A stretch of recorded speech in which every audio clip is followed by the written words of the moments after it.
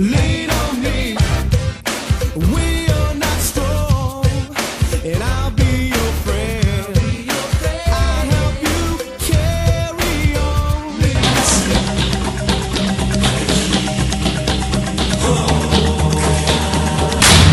Good Monday morning, everybody. Welcome to Canada's Pinball Podcast. I have a podcast that I was going to upload this morning, but I'm waiting to get final approval on the interview that I did. And I'm really excited to air this interview with you guys because I think you're going to find this guest to be a very unlikely guest of the show. And it was no other than Dave Sanders, lead designer at Highway Pinball. I had a great chat with Dave yesterday. We spent a little bit over an hour talking, somewhat about Highway Pinball, somewhat about the industry. But I really respect Dave for coming on the show and sharing his opinions and his thoughts on the hobby. Look, I'll say this. We've been really strident against a lot of the different things happening over at Highway Pinball. But there's also a lot of people that are working at these companies that are trying to make it work. They are trying to make it work, and they have not been dealt a great hand by Andrew, who has now departed from the company.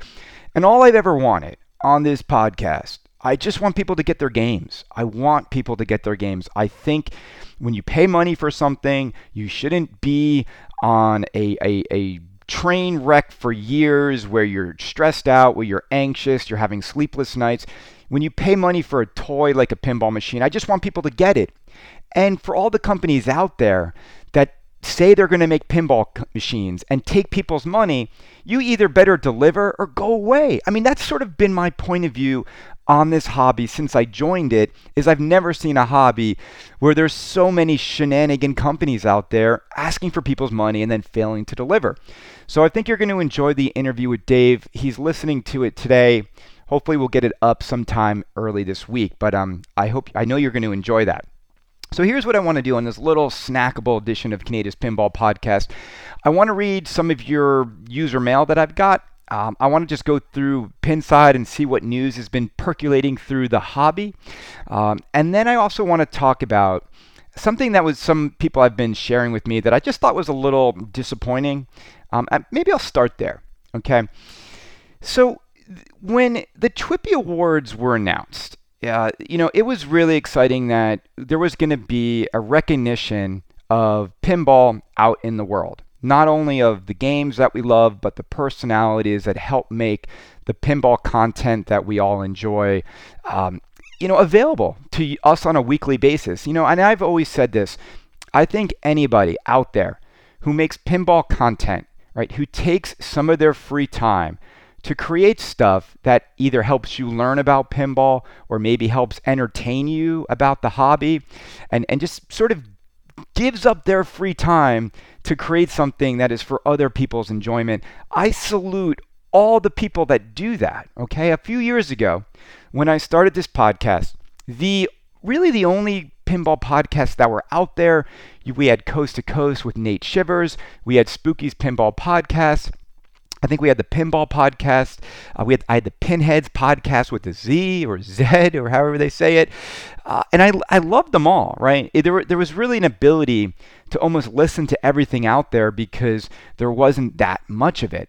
And I think since then there's been an explosion in people who are so passionate about pinball that they want to pick up a microphone or a camera and either record a podcast or make a YouTube channel or a Twitch stream showing their passion for the hobby. And I applaud all the people who do that. And I've always said this, I listen to so many people out there and watch so much content. Now, it was brought to my attention that a couple of the pinball podcasts out there that I actually listen to and enjoy sort of ignored or snubbed Canada's Pinball Podcast when they talked about the TWIPY results. I heard that Slam Tilt, who I love Slam Tilt, oh my, apparently when they read the results of all the TWIPY finalists, they simply omitted who won the best pinball podcast. And the same thing happened with Buffalo Pinball Podcast. And, I think people bring this to my attention as if I don't know why they would do that. I mean, I'm not mad at those guys. I actually enjoy their stuff. I really do. I think what they create is phenomenal. And I think when I won, I was very humbled that so many of you out there voted for me. I don't think there's like this victory, right? There's not the best in the world. There is so much good content out there. I really am disappointed in a little bit that these guys like just sort of won't even say my name, because I just think it's sort of funny how when I was kicked off of Pinside and when I was rejected by that community, everyone thought that I was just this troll who added no value, who would just go away. And I've worked really hard, over the last couple years to do this podcast, to evolve as a podcaster, to sort of provide a commentary on the hobby that I think has got to a good place, right? I think some of you might have loved the more strident, sort of crazy Canada from yesteryears. I think most of you appreciate more of the fair and balanced and sort of emotionally even keel version of this podcast. That is the more recent version of it. But for the most part, I just want to say to those other podcasters out there that, I don't have any ill will against anybody. I'm glad you do what you do. But I also think that sometimes people fail to understand why people like this show. All right. I'm not the most educated on the history of pinball. I am not the best pinball player in the world. I am not obsessed with tournament play or rule sets and all that stuff. I think what I do differently than everybody else out there is I try to look at this hobby a little bit objectively and sort of fairly. And I think I hold companies and personalities, I think I hold them to some sort of honest standard about, I'm going to say stuff that's not going to always be positive about a company or people that I think deserve to be called out. I mean, think about it for a minute. Mike from Homepin says all those things, right? Homophobic stuff, racist things, and nobody even calls him out. Not even people like on the Aussie Arcade forum, like where he's from. It's like this little podcast that I have, I think exposed something that needed to be exposed in this hobby. Same is true with Highway Pinball when I talked about some of the stuff going on over there. Same is true with Dutch Pinball. I don't think just cheerleading about the hobby off to the side is what the hobby always needs. Now, look, I think we should be mostly positive about pinball because it is a toy meant to create enjoyment. But I think we also have an obligation to keep people honest and to call people out when they deserve to be called out. So, look, long story short, I love those other two podcasts. I wish they would have included my TWIPY Award mention when they did a recap of the TWIPY Awards. I think omitting it is unfortunate. But again, no hard feelings. If I see these guys at shows, I'll happily shake their hands and congratulate them on all the great episodes that they've put up. Okay, because we're a friend of every pinball podcast that is out there. All right, let's move on to what else is going on. So have you guys recovered yet from all the deep root stuff that we learned last week? And, I was sort of wondering what people's feedback would be and if people really would start to see the true colors of Robert over there, because I've seen some stuff, and I've seen the way he's communicated with some people behind the scenes when it comes to the Zidware litigation and trying to get rights for Zombie Yeti's artwork and all this stuff that he's talking about. And I know that when you read the interview with This Week in Pinball, Robert comes across as a pretty how do you say this? Not arrogant. I mean, I would say like overly confident individual who seems like very bullish on Deeproot's ability to sort of transform this industry and do something no one's ever done before. But I know there's another side to Robert that it's very, very ego-driven. And I was like wondering if he would do something that would expose that side of him, because I've said it to him before. It is the ego that will get him into trouble, because as we know in this hobby, it's a very small community. It's a very small hobby, and you need to make people not hate you if you want a successful pinball company, right? That's just the reality of this industry. So I'm always sort of perplexed when individuals come out like Mike did at Home Pin and just act like they don't give a shit what people think, or just say stuff that makes absolutely no sense if you are trying to be the leader of a pinball company. So the thing that I'm referring to is Robert Mueller over at Deeproot basically taking credit for Elvira 3. He's like, if you want, you can thank me for that because I mentioned it to Dennis that he should make Elvira 3. And it's just this like, really? That's what you're going to chime in on Pinside under the Deeproot handle? You're going to take credit for Elvira 3. And it's just that kind of arrogance and ego that is going to, I believe, make this company struggle to accomplish anything. Because what does that even mean? Like, you think Dennis Nordman didn't ever think, oh, maybe we should revisit Elvira since people love those two games? Like, he needed you to inform him that that making another version of his most popular titles, like, that's just like, man, how did you ever think about that, Robert? How did you come up with that conclusion? Hey, maybe we should make a third Star Wars movie, guys. Like, you can thank me for that. But here's the thing too, I love how like now Robert is actually saying, and if you read what he's saying, he's actually saying he's also a pinball designer, guys. He's not just a successful businessman. He's a pinball designer. He actually sketched out what Elvira 3 could be. Whoa, man. Like, is there anything this guy can't do between pinball designing, between being a financial success, between grabbing Dennis and Barry and John Norris and David Thiel? He's brought everybody over. I mean, it's unbelievable. What? There's no stopping him. He's got quad manufacturing about to go on. All this stuff.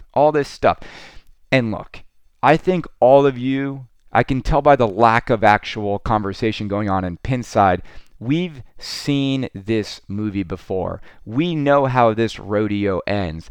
Every single time someone comes out and makes bold claims like this, it always ends up in the same place, and that is absolute disaster. He has no idea how to make 4 to 5 games cheaply that are going to be the quality of like Jersey Jack machines and then have them all launch in 2019.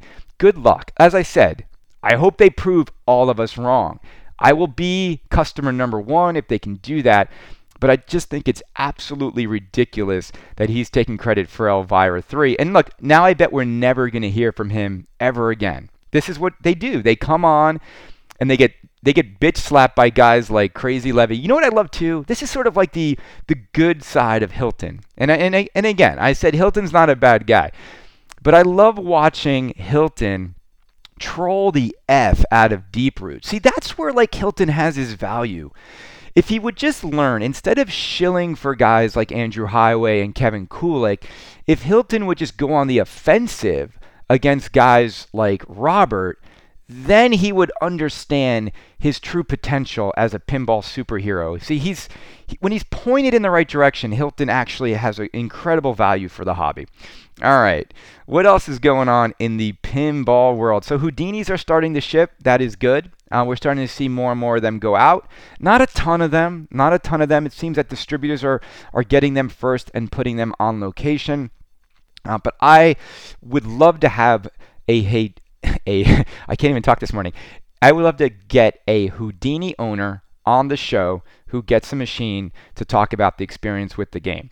I've always sort of wondered, like, will I even get like objective feedback from someone who just bought a game on a game? Maybe, maybe not. But it would be great to have someone come on and talk to me about it. All right. So I want to read something that someone said to me. This is from David. I got an email because this is talking about getting owners on the show. He says, Chris, I enjoy your podcast and opinionated stances, whether I agree with them or not. You're maturing as a broadcaster, and I enjoy the interviews and guests quite a bit. You are typically respectful of your guests and demonstrate real curiosity, which are hallmarks of good interviews.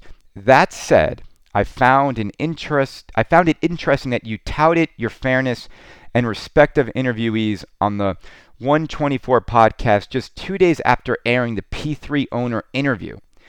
Uncharacteristically, your tone was painfully painfully condescending during the P3 owner interview. It was clear from your line of questioning that you're not a fan of the P3 platform. You were dismissive of the Aussie's passion for the platform and followed up many of his statements with more questions masquerading as commentary about the platform's limitations. I've played P3 enough to know that it sucks. It's clearly created by an engineer and not a designer. The machine's industrial design and games feel sterile and uninspired to me, so my comments are not in defense of P3, but rather a commentary on the show. Thanks for reading and much appreciation for your passion and investment in the podcast. All right, wow, David, thank you for writing in and sort of saying such candid words to me. And look, I had a hard time, and I don't think I was like combative, but I talked to this gentleman about his P3, and yes, do I think the P3 platform is going to struggle to take off in this new climate where there's so much out there? I mean, my opinions have been shared many times before, but this individual wanted to come on and share his experience about the machines with me. Now, I'm going to say this. The part to me that, again, I think just says all you need to know is I think this individual who bought the P3, he did something that a lot of people did years ago, and I bet he would never do it again. The only part that I really like, that actually I would have just like stopped the interview, because it's like, wait, what? Like, why would you do that? He paid in full $10,000 for a P3 machine without ever having played it or really seen it, and then his money was tied up in P3 multimorphic for 5 years before he got his machine. 5 years. $10,000 refundable, locked in to get a machine. And that's just the part of this hobby, but I'm sorry, but it's hard for me to, I don't know, sort of empathize or understand why anyone would ever do something like that. You've never played the game, and you're going to lock your money up for 5 freaking years. Look, and I've been an idiot. I've bought games without playing them before. Many of my listeners have done the same exact thing. And I think everyone's learned a lesson that when you do that, there's a good chance you're going to get burned. But I did find it hard to have that interview, because I feel like, I don't know if it's Jerry asked him to come on the show and talk to me about owning it. But I just, I don't know. I don't know what to say anymore about P3 multimorphic. What, you tell me, like, what's left to cover about the platform?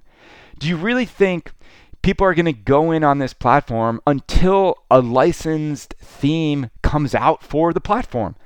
Unless there's a game that makes people really want this thing, it's been out now. We've seen it for 5 years, and it's not going to be able to build enough of a user base for it to accomplish the main goal of P3. Because remember, the main goal of it is that other people in the community will make games for it and design that upper playfield portion to be swapped in, but that will happen by the community. It's like this open source thing. But nobody in the community will do that if only 40 people like own a P3, because there's no money to be made. Who's going to buy it? 40 people? Stern can make a basic EM and sell like 500 of them. So it's just, that's the problem. And something that I just, I struggle with, because I do want to be positive, but is there a market for all these companies? All these companies that have tried to reinvent pinball, to do pinball differently, I think they all solved a problem that did not exist. They manufactured the problem that they then went and solved. And in doing so, every company that has tried that has simply spent years not making any money, while Stern Pinball has spent the last 5 years growing, making millions of dollars, increasing their fan base, and doing the one thing, the most important thing. Over the last 5 years, Stern Pinball has brought way more people into the hobby, and the resurgence of pinball that's happening in the world is because of them. And all these other people trying to save pinball and reinvent pinball all they've done is hurt the hobby because they've removed money from the hobby. They've made people wait for years. They failed to deliver when they said they would. So again, I just think it's ridiculous that all these people used no market research to launch their companies. They literally just had a gut feeling that this is what the hobby needed, and it rarely led to anything positive in the hobby. And I happily welcome anyone out there who feels I got this wrong, that I don't get it, that if people just saw my dream, this would take off. I just don't. I don't get it. I think market research is so damn important, and it is easily ignored. All right. Speaking of market research, I got an email from a listener of this show, George Went. George, thank you for listening to Canada's Pinball Podcast. He says, "Hi, Chris. I hope this email finds you well. One of the reasons you are my favorite podcaster is because we view the world through a similar lens, even though we tend to come up with different conclusions on occasion. I teach a course in politics, and we thoroughly discuss marketing as part of that class. I always assign the article Marketing Myopia by Ted Levitt.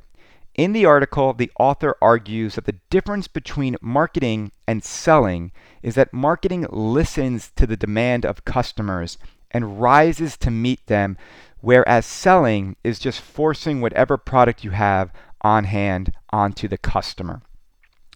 One of the more famous examples is Corning. When I was a kid, Corning made discount plates that you bought at the outlet. Now they make a huge percentage of the glass found on cell phones. They define their business broad enough to meet a shifting demand, but still narrow enough to use their comparative advantage. I think all pinball companies need to read this article because they are failing at this. I come from the arcade industry. A majority of us, myself included, prefer video games and pinballs, but we all have cranes, redemption games, and other means to give prizes. We listen to the customer and meet them on their level. Conversely, pinball companies are just putting out whatever licenses they scrounge together and slapping a price tag on it. This won't work in the long haul. They need to better integrate themes, attack the market that actually exists today as compared to the one that existed 10 years ago, and start to make machines that have far broader appeal. It is also my hope that they start to unveil pinballs that will do better at FECs. Compared to many of our games, pinballs are a steal, and we don't bat an eye at those price tags. There should be a way to incorporate at least a few pinballs into most arcades, but the pinball companies seem to be ignoring this market and instead solely going after the home user with Stern Pros reserved for bars. Do you have any thoughts on this? Again, I love your podcast and want to congratulate you on the TWIPY award. Sincerely, George. Well, George, thank you. Ironically, I was reading the P3 email before this, and this is the first time I read George's email in full. Look, George, I've said it before, and I'll say it again. I 100% agree. I think that when pinball listens to what people want, and they make the game that people want, that there is a demand for, the sales skyrocket. There was no market research whatsoever. None. If you were to go out and ask people, what theme do you really want to see a pinball machine come out in 2018, nobody would say Pirates of the Caribbean. Nobody. And this is the argument I've been making, is that Jack is an amazing salesperson. He will try to sell you on that. But there is not market research that says that people really had a demand for it. And that is why I think Pirates of the Caribbean is not going to be this tremendous hit that everybody thinks. There's no market that said, you know what we really want from Pat Lawler? Dialed in. Okay, it's the sort of the assumption that just anything new Pat Lawler makes is going to sell. And why do we have to keep hearing people over and over and over again say, if you just remake Back to the Future, if you remake or make Big Trouble in Little China, if you make He-Man, if you make G.I. Joe, the nostalgic themes that we keep seeing time and time again are what everyone is beating the drum to get made why then are we getting WWE? Why are we getting Guardians of the Galaxy? Why are we getting these themes that don't have a broad appeal? You know, it's got a broad appeal? Freaking King Kong, Godzilla, you know, things that like everyone is familiar with, that you can easily make a pinball world under glass happen based on that theme. And look, Star Wars, yes, of course Star Wars is going to sell like hotcakes. I'm sure Star Wars has sold like hotcakes. But I think there's very little market research that goes on in general. Look, but I also don't think pinball will ever on any level be able to compete with redemption games. I hear from operators all the time. Why would they want to have a pinball machine that is prone to having issues and can break down, and when they can have a damn redemption game that is going to be flawless and take $1 in just a few seconds? And everyone who walks up to it knows exactly what they're doing. I think pinball has a really high learning curve. I don't think it'll ever be as popular again as it was back in the day in the arcades. And I think next to the newer like coin-operated devices, I think you'd be really hard-pressed to want to make money using pinball. I think it is a better thing to put into barcades, because I think then you get like the league nights, you get the people who love pinball frequently in your establishment. No one frequents redemption games at movie theaters because they want to win that iPhone really bad. But I think pinball is a more social thing. But when it comes to making money, if I'm an operator, I don't care about like the social nature. I just want to make as much money as possible on location. I do think everyone should go read Marketing Myopia. Sorry guys, it's Monday morning. I'm trying to get this up before going to work. By Ted Levitt. But I've said it before, and I constantly get ignored. No one has ever asked me for any marketing advice in this pinball hobby. I work for some of the biggest brands in the world. I know how to launch a product. I know how to market something. And again, you're right. The marketing starts by listening. I've built my entire career, just so you know. And I don't talk about my personal life very often. My entire career, I've built on my own sort of approach, which I've built a team, and it's called culture tapping. And what we do is we listen to what's going on in culture and what people want to talk about, and we connect large brands to those cultural conversations. It all starts with listening. If you know how many times I get asked by companies, here's what we're doing, sell it for me, get people to talk about it, push it out into the world. That's not what you do. You want to create a moment where you're pulling people in. They want to engage with you. If Stern made Big Trouble in Little China, do you think they'd have to sell it? Or would people be pulled into that? If they made a Goonies or a Gremlins, do you think they'd have to pull people, push it out? Or would people just naturally gravitate towards it? So, look, it's never going to happen, though, because you know what I'm telling you, there's not enough money probably in pinball to pay really good marketing people. Let's see what else I got from people. So, John Morgan said, "Hey, Chris, just want to say that I'm looking forward to your next podcast about Deep Root Pinball." Well, John, thank you for listening to the show. Hopefully you heard my podcast where I went all over Deep Root Pinball. I got an email from Rakeem Sanders. Rakeem, thank you for writing. And he said, "Canada, long-time listener, first-time emailer. I've been hounding my wife like a propeller of a motorboat trying to get her to allow me a pin in my house. After much back and forth, I've narrowed down to 2 pins, X-Men LE and Data East Jurassic Park. Here's the Canada Challenge. Which would you choose? Also, do you have any plans to attend the Golden State Pinball Festival this May in Lodi, California?" James Brown. I can't tell if it's James Brown or Rakeem Sanders because I love when people sign off their email with a different name from where it came from.